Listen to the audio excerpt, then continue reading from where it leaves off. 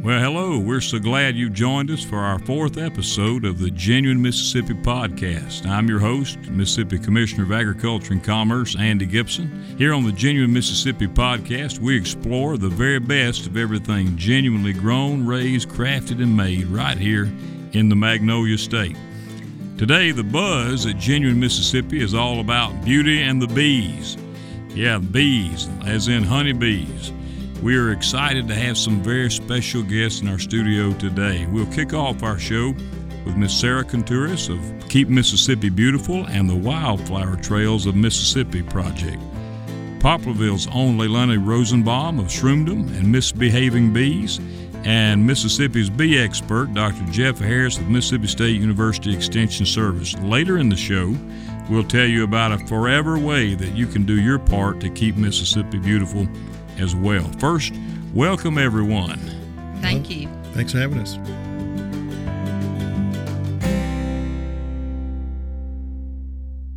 Let's start with you, Sarah. Tell us a little bit about the Wildflower Trail and how this project got started. Well, Commissioner, I've been with Keep Mississippi Beautiful for about 29 years, and my counterparts in other states, the state leaders with Keep America Beautiful, I get to spend quite a bit of time traveling the United States, and several of our states, which one in particularly close to us, the state of Texas, has the bluebonnets, as we all know. And when I go to meetings, I finally just had enough of seeing those photos of those bluebonnets, especially with all the children and grandchildren. And at that time, I didn't have grandchildren, so I didn't understand. But when I came back, I thought, why don't we have that beauty, and also that beauty that will help everyone in our state? Yeah. So I began the research, and I'll be first to tell you, I knew nothing about wildflowers, not a whole lot about flowers either. But in trying to seek out help, I realized that I needed to reach out to Mississippi State. And I will say I'm a rebel through and through, but those bulldogs, they came through for me. And Dr. Brett Rushing was introduced to me, and the rest is history. Wow. Without his expertise and the Coastal Plains Station in Newton, I probably would not know what I do know now. So we started our program 5 years ago, and it was slow to start, but I think we're moving along in the right direction, and that's how it started.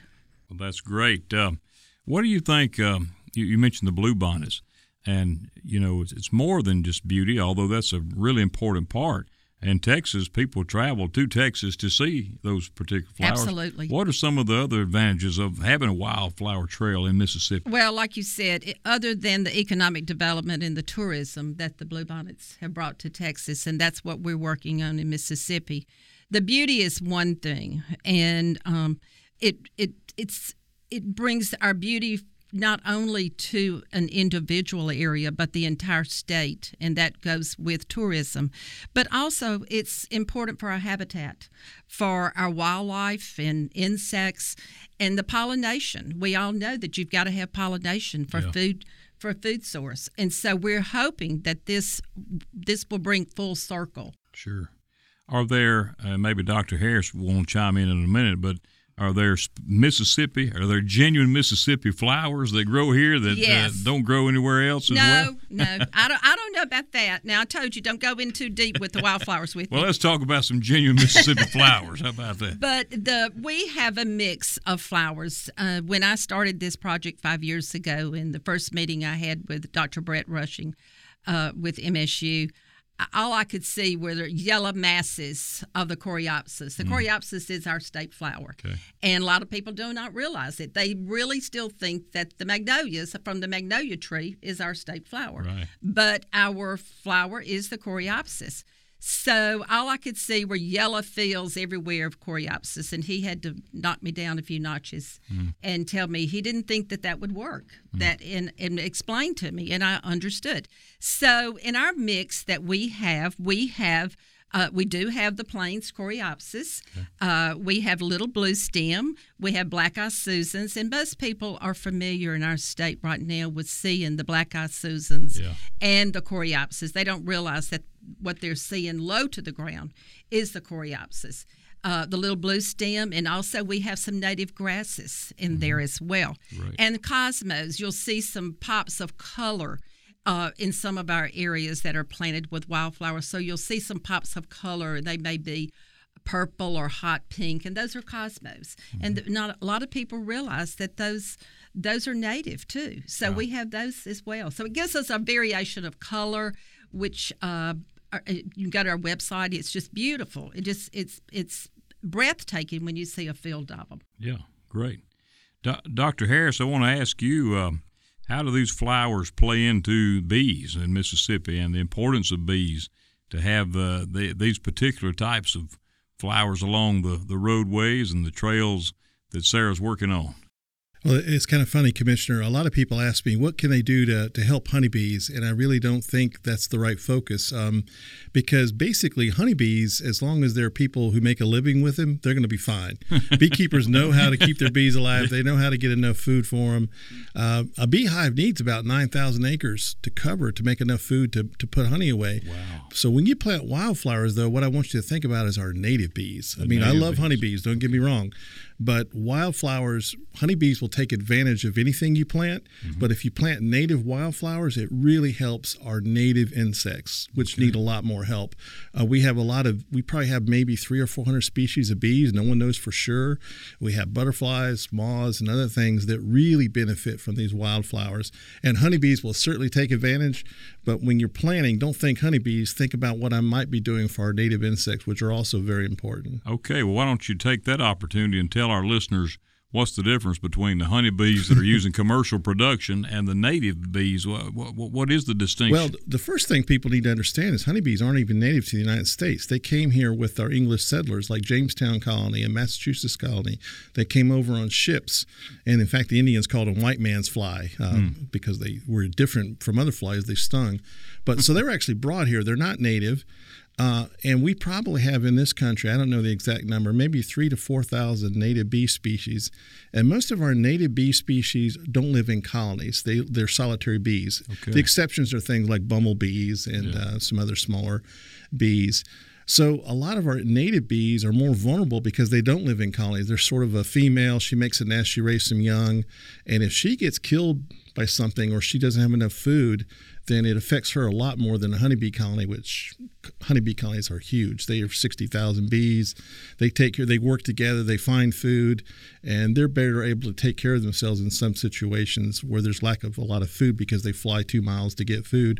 Whereas a little solitary bee that's native here may have to work a lot harder, and she doesn't go as far. So wildflowers are more beneficial to our natives, really. So supporting this wildflower trail, we're supporting our genuine Mississippi bees. That's right, exactly. The native bees. And you say they're solitary. So where does a native bee live? Well, it depends on there's different families of bees, but some make their nest in old rotten wood that's kind of bleached or even twigs of woody stems of plants. Some nest in the ground. Bumblebees, for example, can nest in many places, like at a hay bale or in a seat of an old truck that's in the junkyard. Any place they can find that shelters them. Yeah. But often they're in the ground or in tree limbs or uprooted trees and things like that. Great. Mm-hmm. So this is a great partnership, Mississippi State University and Keep Mississippi Beautiful, the Wildflower Trail Project. Tell us how you support each other. Sarah, you went there, you made that outreach 5 years ago? 5 years ago, almost 6 years now. Partnerships, I can't say enough about partnerships. We all know with this group right here how much partnerships mean to each other. You feed off each other. But our partnership with USDA, I have to say something for them. Without the USDA, we wouldn't have our partnership with Mississippi State. Okay. But our partnership with Mississippi State affords us the knowledge that we didn't have. That with a 2-person staff, being a nonprofit, like I said, I did not know All I knew, I wanted the beauty there, and I didn't realize the next step or two that it would involve. But without Mississippi State's Extension Service, without their partnership, we absolutely could not do. And without the Coastal Plains Station, where we're doing testing plots and growing seed and collecting our seed within our state, because the ultimate goal is to produce our own wildflower seed in our state. Sure. And so you have the test plots. You're growing the seed, producing your own seed for future propagation. And where are you planting these trails, or how does that program work? Okay, with our grant, we're able to afford to give seed to anyone in the state, not just our Keep Mississippi Beautiful certified affiliates. We are offering that seed to anyone. Our first site 5 years ago was on Highway 51 in Copiah County in Crystal Springs. I'm actually from Copiah County, so it was a good fit for me. Home sweet home. Yeah. And Mayor Sally Garland heard about this, and after talking to her, she said, "I want to be your first site." Wow. And it was wonderful, since at Gallman we have the station there, the MSU station there. So it was a perfect fit for us. We planted that site on 27 and 51, and that was our first site. At the same time, Commissioner, we planted a site in Simpson County, and it was beautiful, on 49. That was our second site. We actually did those almost at the same time. I remember it. And it was absolutely beautiful. And now we have sites, Clinton, outside of Clinton. Mayor Fisher was very much in favor and wanted this desperately after he became mayor. He loves wildflowers. So we have a couple of sites in Clinton, and actually we're working with the elementary schools there to have about a 3-acre site actually in front of the school. We have a site off of I-55 in Ridgeland, at the Ridgeland exit. Mayor McGee was so excited, and he wanted a site there, and that's right off of the exit. It's about a 3-acre lot. And the one reason that the mayor wanted it there, because there is an elementary school across the street, and he said, what a better fit than to bring education for these children. So he really wanted that site. We have a site as of last year in the northern part of the state, I-55 north around South Haven.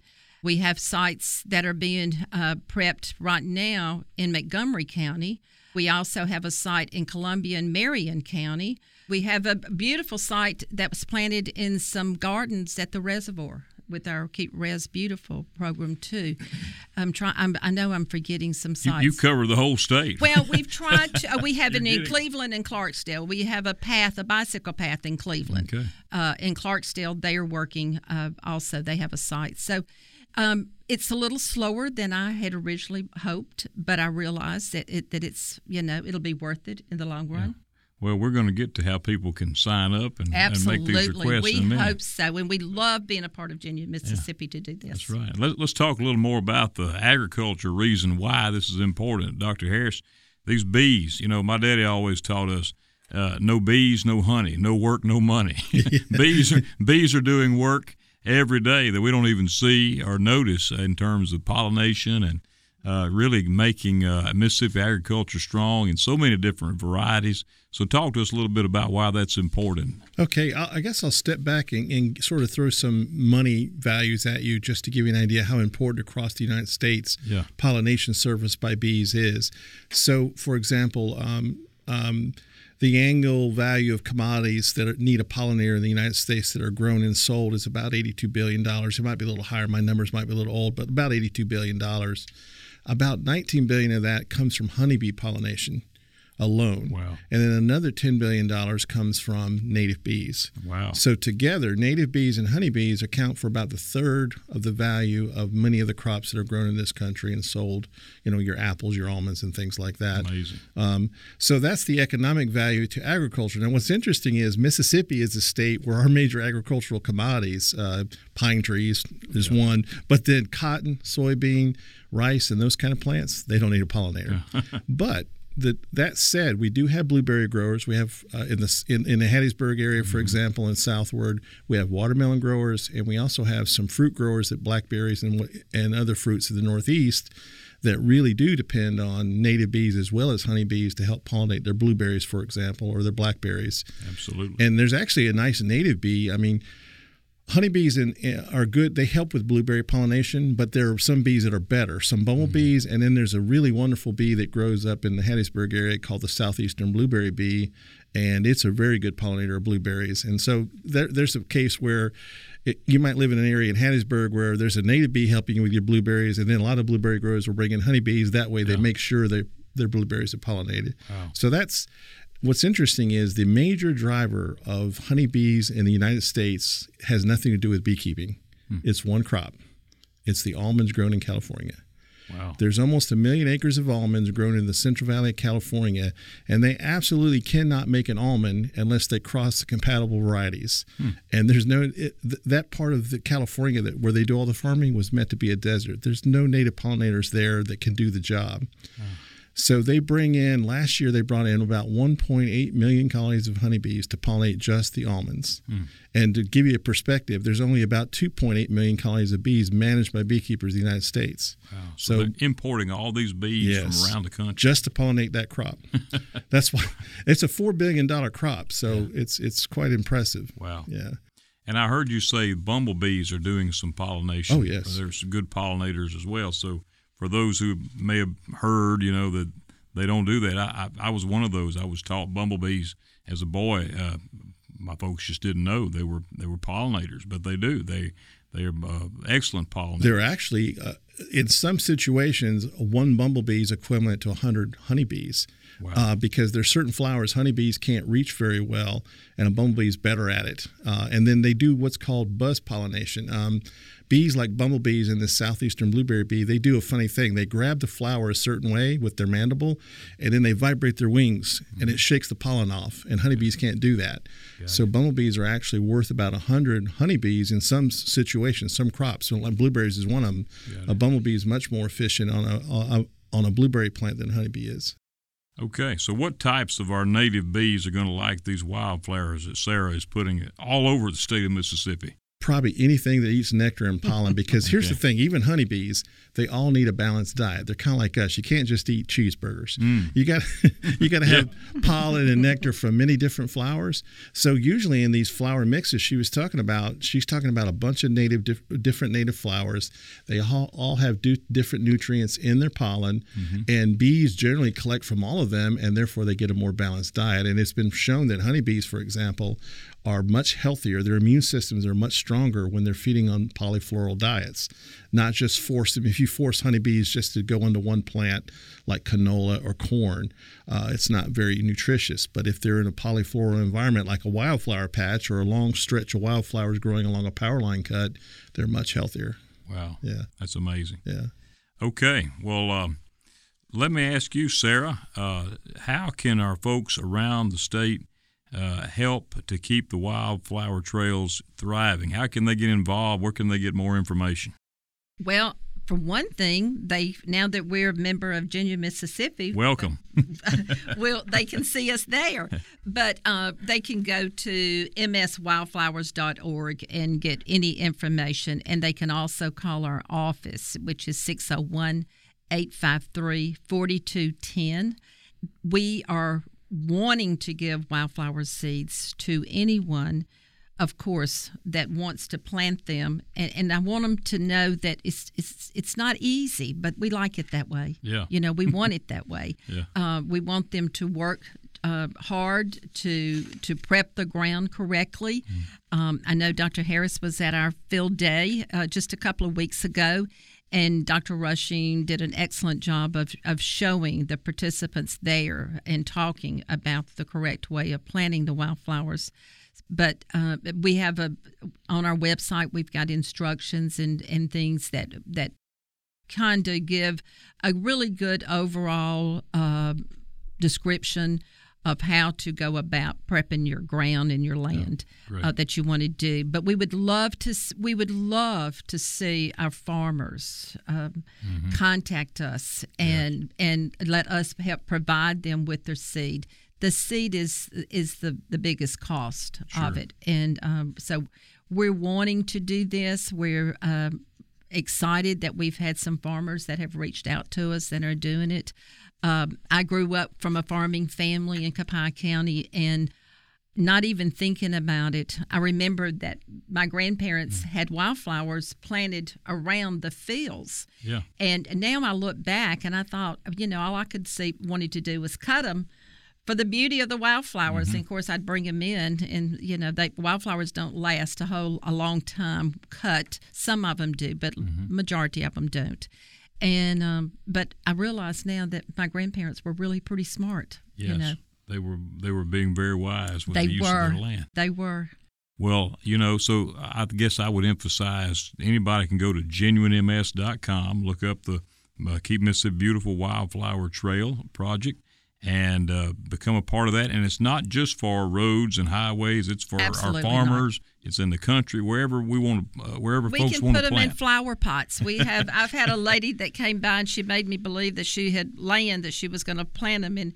Then she told me when she left, she said, I want to send you a photo of my 50 flower pots. And I thought, okay. I thought those were going in the ground, but I was excited that she was putting them in flower pots. But we'll put them anywhere. Yeah, great. Well, I want to thank you, Sarah, and thank you, Dr. Harris, for your great input today. Anything else you want to add about bees or wildflowers?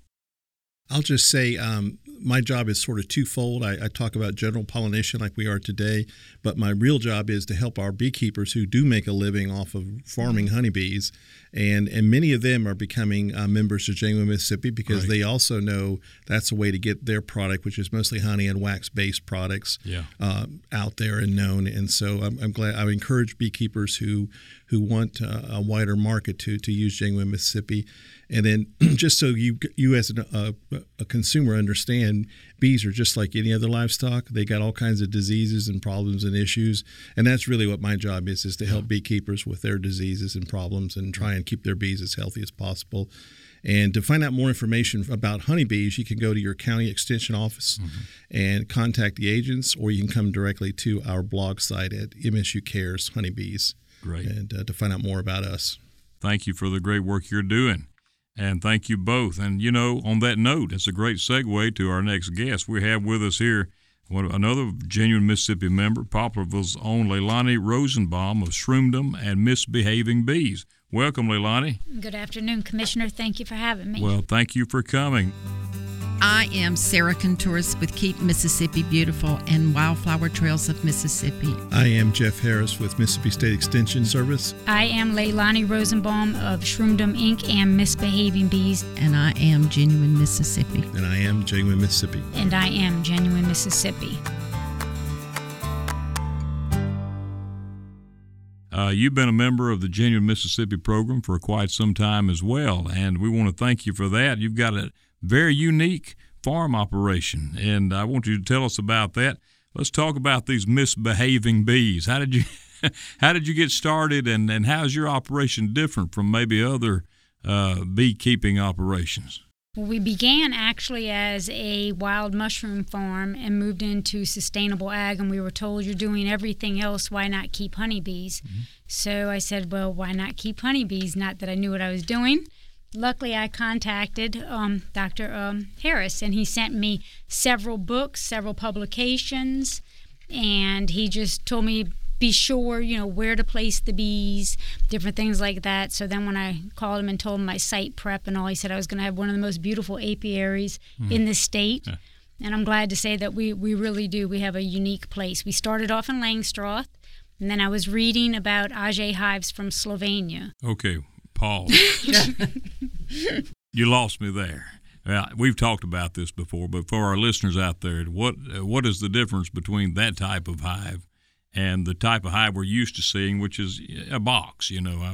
I've got a hive at my house. And by the way, my wife Leslie plants wildflowers every spring. I should add that too to help the bees. But we have a hive, a box hive. What type is that called? That's a Langstroth. That's a Langstroth. And now you've gone to what type? To an Auger hive. That's the initials of the original beekeeper from Slovenia, and I won't be able to pronounce his name, so okay. I won't. IJ. That's good enough, yeah. And what does it look like? How's it different? Well, your Langstroth box, when you go to lift a honey super, it might be about 80 pounds. Then they're just kind of thrown out by the wood line, and I decided right away I didn't want my bees to be kept like that. So when I read this, these hives actually are inside a house, and the beekeeper works inside of a house themselves. And when you go in, it's like opening your kitchen cabinet and taking a plate off of you just pull it straight out. So it's easy for the beekeeper.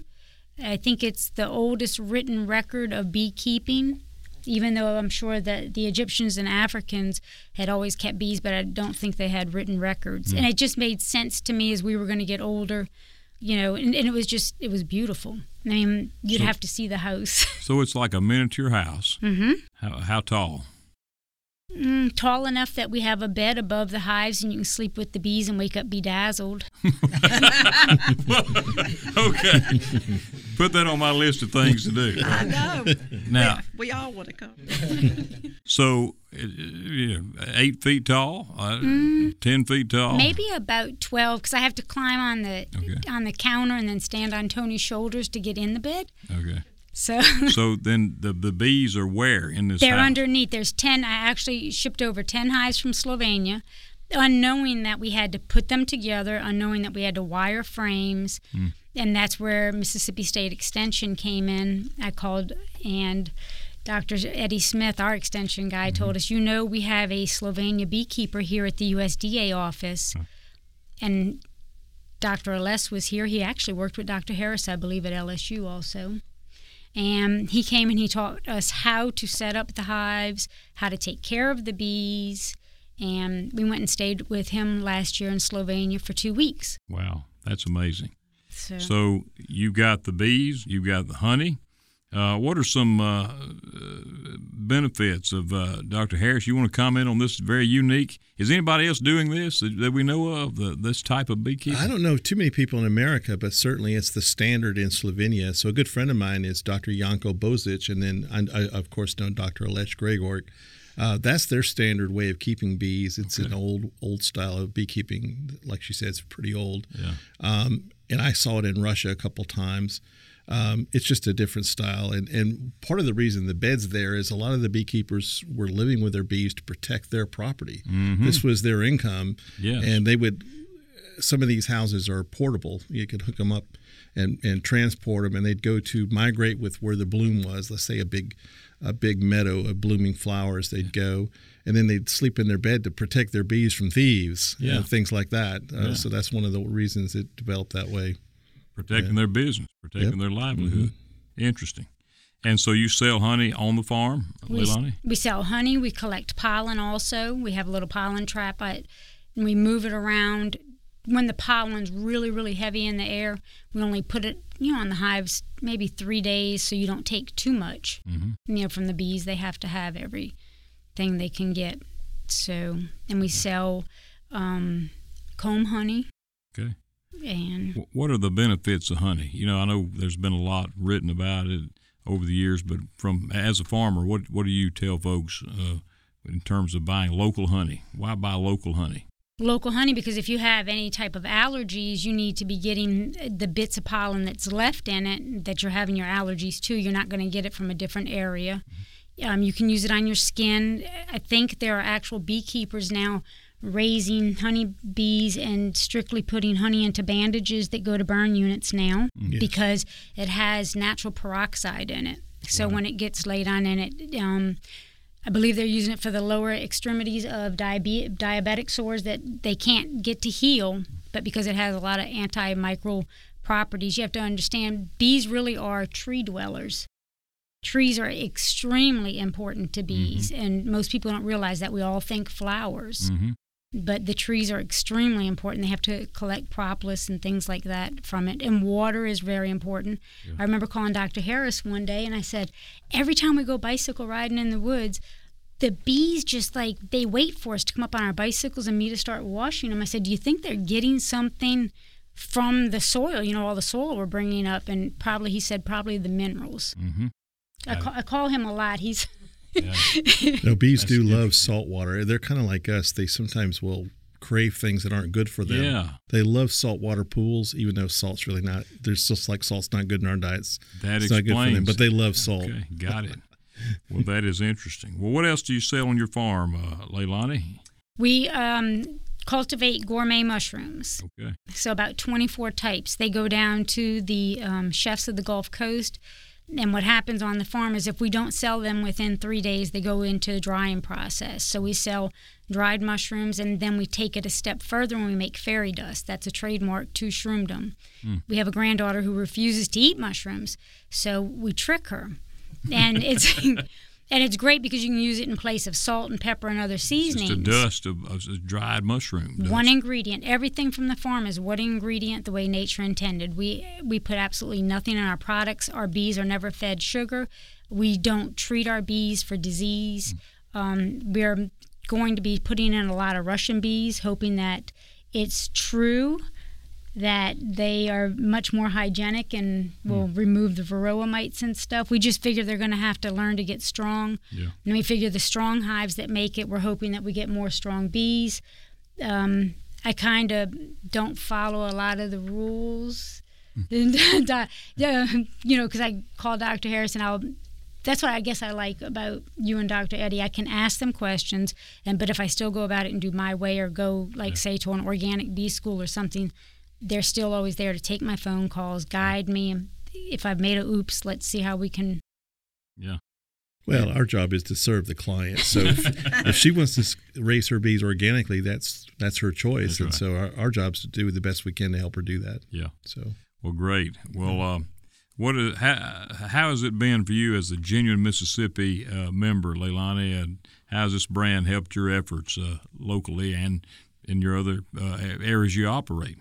I like it because it puts authenticity behind the entire state of Mississippi, because it's going to be more of a multiplier, and it's going, like in my county, we have the most unique farms in the county of Pearl River County. We really do. And you can showcase not just yourself, but everyone, because, honey's not going to make a meal. Mushrooms are not going to make a meal. Right. You're going to want to have a nice tea from J.D. Farms, or some Country Girl Creamery milk. And, I just like it because it pulls everybody together. Great. So strength and diversity. And it applies to a meal and a lot of other things in life. Well, I want to thank you for being a part of our program, and each one of you, Dr. Harris and Sarah, thank you so much. I truly appreciate your time to speak with us today, and I believe that's about all the time we've got. I want to thank our listeners out there, and if you're looking for a way that you can help keep Mississippi beautiful, of course, contact Sarah on the Wildflower Trail Project, but there's another way. You can also sign up through our Avenue of Magnolias program that we offer through your Mississippi Department of Agriculture and Commerce. For a $25 contribution, you can plant a magnolia tree, have it planted at a strategic location leading into the state, and participating in this program is a way to recognize someone or to honor his or her memory, and you just make the contribution and we'll make sure the trees get planted. Our office actually sends an acknowledgement to that special person that you want to recognize, or the family of a loved one that's passed away, so that you are making them aware and they know about your contribution. You can find out more information on the Avenue of Magnolias program at our website, mdac.ms.gov. And remember, you can find our podcast at genuinems.com/podcast and become members at genuinems.com/membership. If you want to find out more about Keep Mississippi Beautiful's Wildflower Trail Project and Shroomdom and those misbehaving bees, go to genuinems.com, where you'll find lots of other Mississippi grown, raised, crafted, and made products. Thank you very much. Be sure to join us for our next Genuine Mississippi podcast, which we're calling Wood at Work. Money may not grow on trees, but trees are big business in Mississippi, with forestry being our second largest ag sector with a value of $1.25 billion annually. In this upcoming episode, we'll be talking to some Genuine Mississippi members that are making great strides in this diverse industry. Genuine Mississippi member Thomas & Company, owned by Pat Thomason in Philadelphia, makes a variety of wood products like utility poles from trees grown right here in Mississippi, and they're shipped around the world.